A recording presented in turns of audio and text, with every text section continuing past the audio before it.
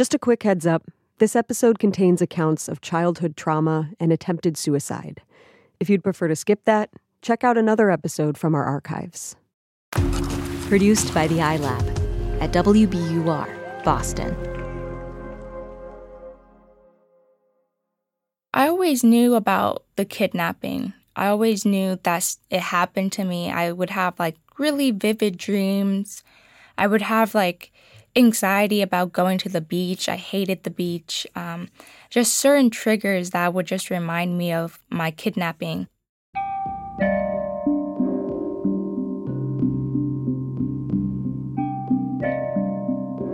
This is Monique. I was born in Oxnard, California.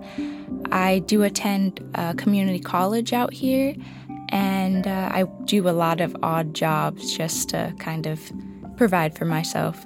Monique is 20.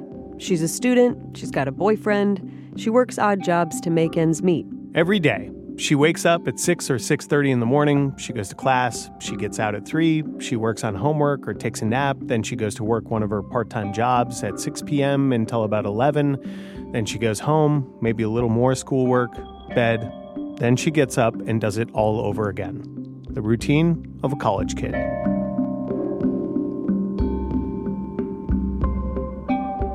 A lot of Monique's life has not been routine, and the evidence of that is in a special folder on her desk. It contains a police report with her name on it. Up until a few weeks ago, Monique had been looking for that police report for 15 years, even though she might not have realized it. It's at the center of a mystery she's trying to solve. A mystery about a day she's just starting to fully remember again. So I was 5 years old, and we were living in Saticoy. And I used to play with this little girl that would come over once in a while. And we were playing in the front yard, and this guy came up. And I knew this guy. This guy was always around. It was like my mom's friend, maybe her boyfriend, I don't really know. And he was like, "Oh, your mom needs you. Come in the car with me. We have to go to your mom." And, I was a little kid. I've seen this guy before, so I was like, okay, yeah, he's a friend. We got in the car, we started driving, and we drove right past my mom, and she was on her bike. And she immediately turned the bike around, started chasing after us, yelling. And I was so confused. I was like, what was, I really didn't know what was going on. Because I thought we were going to see my mom. And he ended up telling us, well, we're going to have a fun day. We're going to go to the beach. And as we were driving to the beach, he had a couple of porn magazines, and he ended up giving us the porn magazines and making us look through it and kind of suggesting that we do that. I was just looking at a magazine. I didn't know. I thought it was weird. I didn't know what was going on. I didn't have that concept of what that was. So I was just really confused. Some of this story, Monique has always known.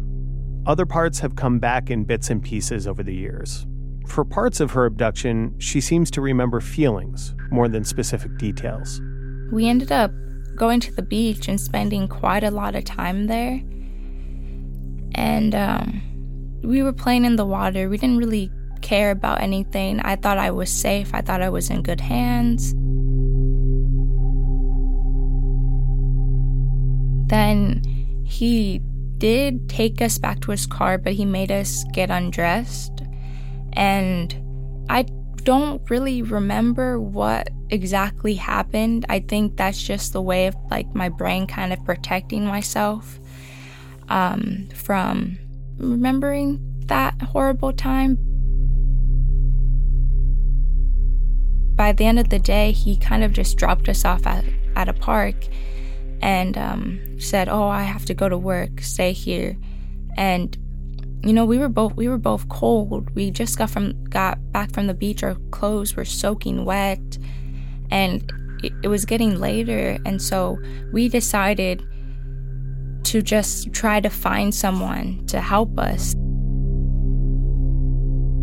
What happened next is another blurry part of Monique's memory about the abduction, but she thinks she and the other girl crossed the street from the park and started looking for help. They started crying. Eventually, they found an adult and got to the police. An Amber Alert that had gone out was lifted. We were so hungry. We ended up going to Carl's Jr. and they gave us they bought us these kids' meals with the star-shaped nuggets. And I feel that's kind of useless information because I don't remember anything else, but I remember those star-shaped nuggets. And after that, I was just, reunited with my mom. But she actually told me, "Oh, you're going to be on the news. Stay up and watch it with me." And I ended up just falling asleep because I was so tired and just so exhausted and just really confused. This story, awful as it is incomplete. For 15 years, all Monique has had are the fragments. She hasn't known the name of her abductor or the other girl. Part of the reason is that she's estranged from her family, and her abduction is a touchy subject. Regardless, she is on a mission to solve the mystery of what happened to her. I'm Ben Brock Johnson. I'm Amory Sievertson, and you're listening to Endless Thread, the show featuring stories found in the vast ecosystem of online communities called Reddit. We're coming to you from WBUR, Boston's NPR station.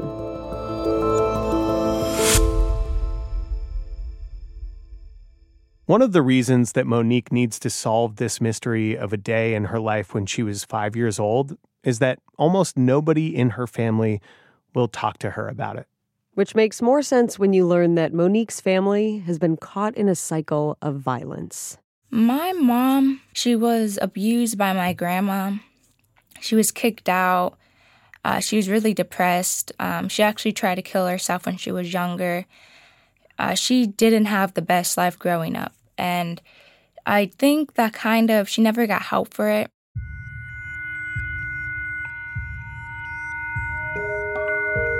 Monique says that before she was born, her mom was using cocaine on the weekends. But cocaine is expensive. And soon, her mom's habit led to other habits.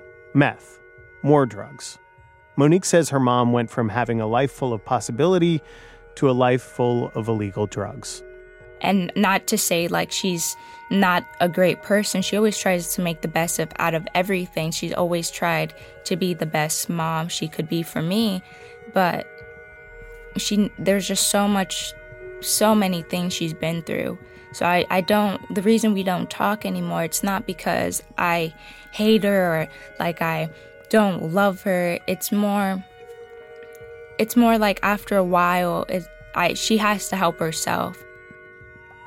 This is a familiar refrain to anyone who has been close to drug addiction. Eventually, the final battle of an addict often becomes a very lonely one, because people around them who love them have to draw clear lines. But it doesn't happen overnight, especially when the person who ends up being responsible for drawing those clear lines is really just a kid. When my mom told me she was selling drugs, I knew that I couldn't tell anyone. Because we made it clear, you're not, she said, don't tell anyone. I could get in trouble for this. So I knew that it wasn't, that was something that was supposed to be kept a secret. And I did keep it a secret. But I really had nothing else to compare to. All my friends were my mom's friends, too. So they were all going through similar things. So it was kind of normal. Monique has a god sister, Sophia, who is one of her closest friends. The other day, we were talking to each other, and I was like, you remember when, I would come over with my mom, and then your mom and my mom would go into their room and lock the door and be in there for hours? We just realized, they're probably doing drugs together, and that's why they were in that room, and we weren't allowed to, talk to them. And, even if we knocked on the door, being hungry, it was we're busy right now. We'll feed you later. We'll do something later. Monique doesn't know if her mom's drug addiction played a role in her being abducted. What Monique does know is that right after this happened, her mom made a big move from California to Iowa. Monique doesn't know why. She's wondered if it had to do with Child Protective Services, or maybe her mom wanted to get them both away from this guy who abducted her. She never got any real answers about her abduction, but maybe she wasn't asking as many either. When you're a kid and something gets swept under the rug, sometimes you move on to other things, and it's not until you're older that the nagging questions return. Monique says she and her mom stayed in Iowa, picking up work wherever they could, from kindergarten up until just before 6th grade. Then, one day, her grandmother died. Monique and her mom went back to California for the funeral, and her mom suggested they move back to California then and there. Monique says this is around when her mom's drug use jumped to a new level. My mom started getting really heavily into drugs, and that resulted in my aunt actually getting custody of me. And it was a huge change from going, from always hopping around to actually being in a set place for about 5-6 years of my life. It was nice, but at the same time, my aunt wasn't like my mom.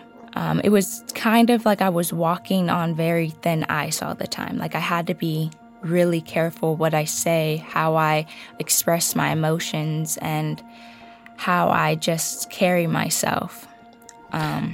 Is that because your aunt was basically suggesting that you wouldn't necessarily keep staying with her if you did the wrong thing or something? I go to therapy now because of this. One thing that I'm learning to understand and kind of process is that when you're a kid, you're gonna make mistakes. You're gonna get in trouble. You're gonna get grounded. But for me, it seemed like I wasn't allowed to make mistakes. We didn't really trust each other. It was just getting picked up from school and not being talked to or not being asked about your day. And then as soon as your cousins are in the car, your aunt is like, oh, how was your day? What did you do at practice? What was this? Blah, blah, blah. It's kind of just makes you feel not worthy of that love and affection and kind of search for it elsewhere.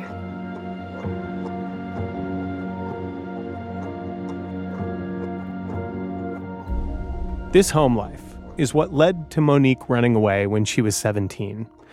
She stayed with her other aunt in Las Vegas, who agreed to take her in up until she turned 18. In the meantime, she got her GED, several months before the rest of her classmates graduated. Through all of this, Monique was finding her way. But the stuff that she went through as a kid, the remaining questions about her abduction, it was all still there. I don't have good communication with my family. My family, including my mom, my mom was really honest with me about her selling drugs, but I feel like this whole kidnapping thing she felt like it was all her fault, and my family felt like it was all their fault too. So they just completely didn't bring it up. It was never brought up unless I brought it up. And when it was brought up, it was kind of like a taboo thing to talk about. So I didn't really talk to anyone about this. And eventually, not talking about what happened to her caught up in a way that, considering family history, felt all too familiar. About 2 years ago, I had this kind of mental breakdown, and I ended up trying to kill myself, and it was a failed suicide attempt, so I ended up in the mental hospital. And after the whole breakdown in the mental hospital, I couldn't take care of myself. I couldn't shower, I couldn't eat, I couldn't get up out of bed. And that whole experience made me realize I really have good friends, because all my friends came to visit me when I was in the mental hospital. All of them were so supportive. I would call them and they would pick up the phone and talk to me during the times I was allowed to have the phone. And I'm really grateful because my god sister actually moved from Las Vegas to live with me. She helped me get a job. She helped me take care of myself again. She made sure I ate. She made sure I took my medication, made sure I went to therapy, was taking me to my therapy sessions. Like, she really helped me. And honestly, all of my friends have that attitude. And it's really, to be completely honest, more than my actual family has shown me. Monique's more positive outlook in recent months is definitely because of her friends. It's also because she knows much more about what happened to her. And that is because of her post on Reddit. More in a minute.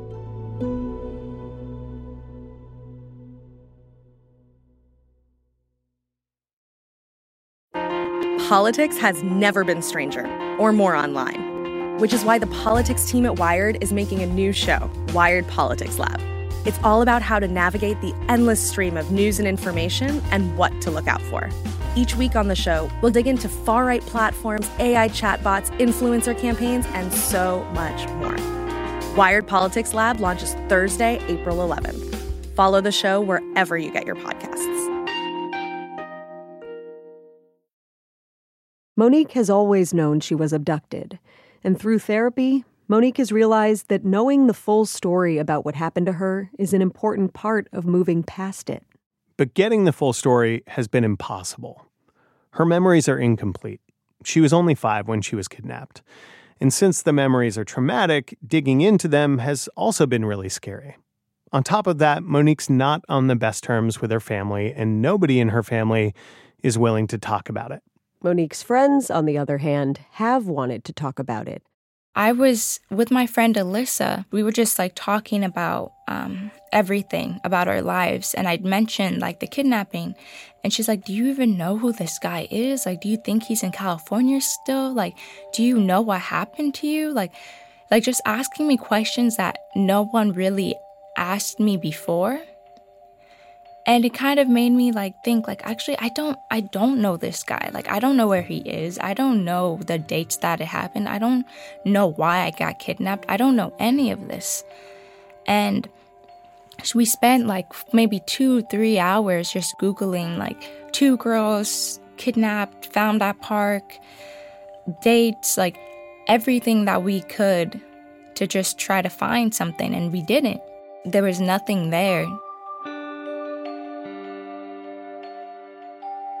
But that same night that Monique and her friend Alyssa had been trying to find information online with no luck, Monique did something a little radical. I'm new to Reddit. I think I started last year getting into Reddit. But she says all of her friends love Reddit and send her stories about how people solve all kinds of mysteries on Reddit. So why not try asking for help there? The title of her post reads, "I was abducted as a child."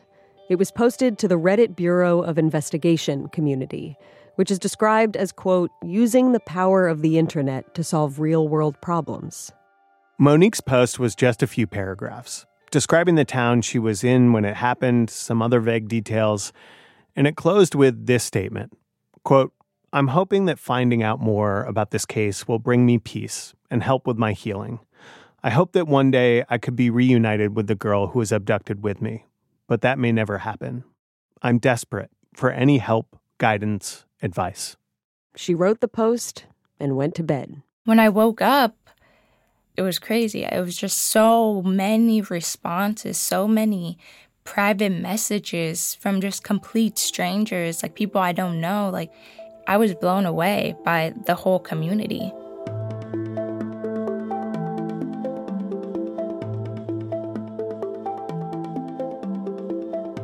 Monique got a lot of love and support, including a private message from a Redditor who related to parts of Monique's story. This was one of those cases that definitely caught my eye. Let's just say that. Kat Ramzinski has some experience in real estate. So in addition to offering emotional support and advice, she also helped Monique take some immediate next steps. Step 1, try to find the address of the house Monique and her mom were living in when she was taken from the front yard. Let's find the house. Let's do a background check on your mom. Let's look up the entire area and newspapers.com. Let's go look at old periodicals and anything we could find from that time about kidnapped children. Kat's ingenuity got the ball rolling for Monique. She decided to ask her godmother for more information. It wasn't until after Reddit that I was able to actually go to my godmother. she told me, like, yes, like, this could have been really dangerous. Like, your mom owed him money, and if she didn't get the money, that something bad was going to happen to you. And she was telling me, like, I honestly didn't believe that he was going to do anything, but that's why we didn't even do the Amber Alert until way later, like maybe 2 or 3 hours after. The possibility that her mom owed this guy money was a revelation for Monique. It also made her mom's refusal to talk make more sense. I had my godsister call her, and she refused to talk about it. She got so mad. She was like, none of that happened. I don't want to talk about it. And just hung up and hasn't spoke to my godsister, even tried to reach out to me since then. Dead end. But another Redditor reacting to Monique's post, a librarian, found an actual lead. I'm a helper. That's why I'm in education. It's why I like librarianship. I hate the idea of somebody not being able to help heal themselves because somebody's keeping information from them. And I know that sounds like Mary Poppins of libraries, but it's kind of why we all do what we do. This Mary Poppins of libraries, known as Pseudonymph on Reddit, also had a useful tool at her disposal: access to paywalled newspaper databases. And just looked up a few different search terms. I think I looked up Amber Alert. I looked up the city that she was in at the time and a date range, and it pulled up about 40 different newspaper articles, and I just read through the bits and pieces that they had available, and one of them just sounded just like her. In the span of a lunch break, Pseudonymph found what Monique had been searching for years, among some old clips of the Ventura County Star newspaper, not searchable in the newspaper's own archives, but in this separate database. She ended up finding like 6 pages just about the kidnapping, and it actually provided a name too. The name of her abductor, also a date, May 13th, 2005. And a description of the kidnapper's car, a dark blue 1995 Honda Civic. Small forms of validation for vague memories from 15 years ago. When I got the article and the ages matched up, the location matched up, and then I had a name, it was like this sense of kind of relief. Like, oh my goodness, like, I'm not crazy. This happened. This, like, it kind of made it more real. And when I actually searched his name and I saw his picture, my body started shaking. His face was familiar. It was like my body kind of remembered. And I was also realizing a lot of things and thoughts that I have that were tied to that specific incident with the porn magazines. Until recently, after this all came out, I was like, wait, do not all males keep porn magazines in their car? It made me realize there's so much stuff and like trauma and like experiences that I've been through that I kind of just normalized it. And it was like, now what do I do? This was a good question. Monique's abductor got off with a slap on the wrist 15 years ago. He pleaded guilty to 1 count of child endangerment, a misdemeanor. Basically, he was found at fault for dropping the children off in the park and leaving them alone. His case was originally treated as a kidnapping, but investigators found that, quote, the mother had omitted important information about her relationship with the defendant. Which begs the question, what exactly was her mom's relationship to this guy? Regardless, this was difficult for Monique to learn. You know, I've been living with this for 15 years, and this is something he did in a matter of a day, and it's still stuck with me for 15 years. That's not fair. And he just got off with child endangerment, a misdemeanor. That's not fair at all. After processing this new information and her own new memories about the incident, Monique wanted justice, but she didn't really know how to go about getting it.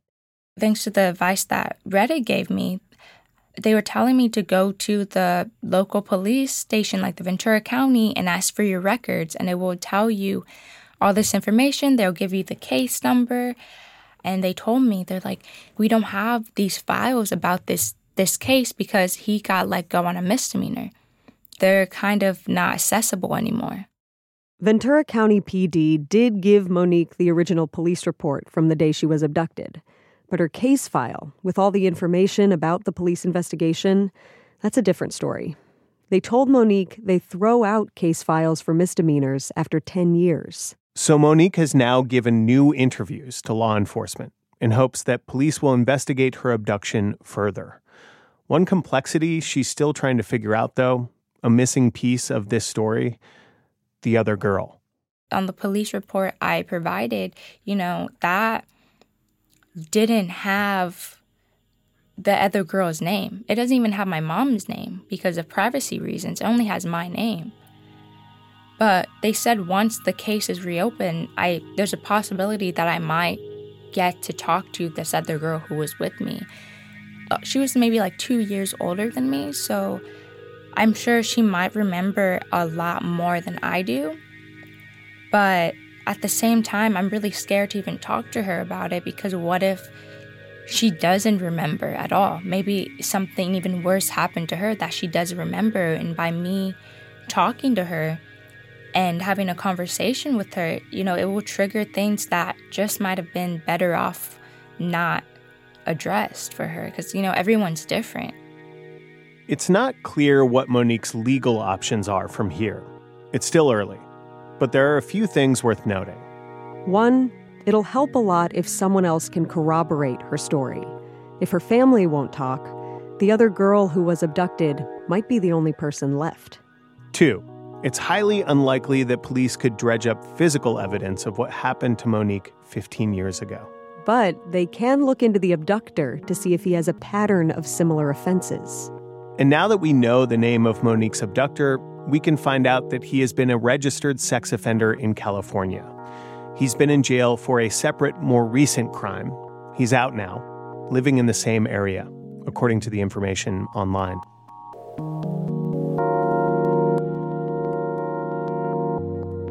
Legal matters aside, there's something else Monique is focused on right now. She's coming out of a long period of being too hard on herself. It's something she's changing. She's doing the work. Monique also wants to help her friends do the work. Friends she's made in recent years who have supported her through tough times. I know a good amount of my friends have similar stories to me, but there's a lot of people who are really scared to just take that first step. And it is scary. It's not easy. It's really scary. It's really stressful. But I'm hoping by sharing my story that more people, no matter how long ago it was, that people go and seek help. Because when you keep that in for so many years, it just eats you up. Do you think you'll ever try to patch up your relationship with your mom, or is it pretty much up to her, or what are your thoughts on that? I hope one day we could repatch our relationship and just be talking again. She always tried her best. I want to make this clear. I'm being really open about this just because, this was my childhood. But we had this very open, honest communication with each other at one point. For as of right now, it's all up to her. I can't stop my life for her right now. I have a lot of goals. I have a lot of plans. I have a lot of dreams. And she had the time to get better. And she had the time to, get back on her feet. And it's always just been kind of excuse after excuse, broken promise after broken promise. And I'm just kind of tired of being disappointed.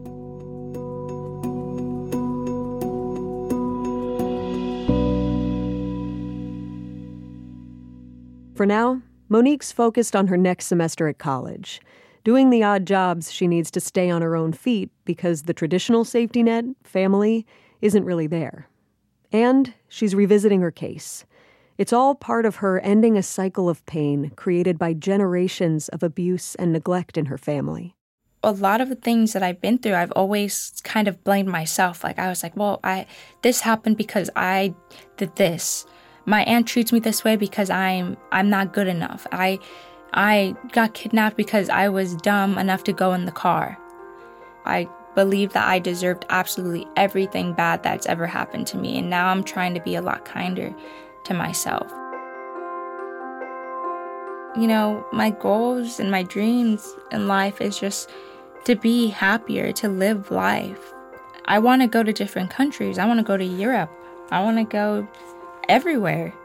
I want to finish college because, you know, my family doesn't think that I'll finish college. They all think that I'm going to end up like my mom, like a drug addict. And it's not only to prove them wrong, but it's for myself as well. Like, I'm still going to prove them wrong. I'm doing great right now. I'm doing everything I can by myself. I just have a lot of people to prove wrong.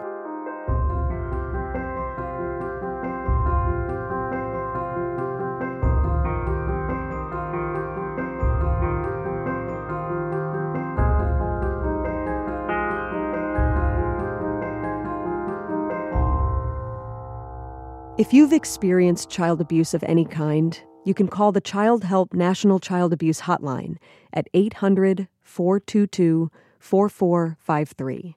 To report information about a missing child, contact the National Center for Missing and Exploited Children at 800-843-5678. Endless Thread is a production of WBUR, Boston's NPR station, in partnership with Reddit. Josh Swartz is our producer. Iris Adler is our executive producer. Mix and sound design by Paul Vikas. Editing help from Kat Brewer. Extra production assistance from James Lindberg. Michael Pope is our advisor at Reddit. Thanks to Oxidative for this week's artwork. It's called Overflow. You can find that at our website, wbur.org/endlessthread. For reactions to this episode or ideas for future episodes, check out our official subreddit. You can find that at endlessthread.reddit.com. Or you can always shoot us an email to endlessthread@wbur.org. My co-host and producer is Amory Sievertson. I'm senior producer and co-host Ben Brock Johnson. I'll let myself out.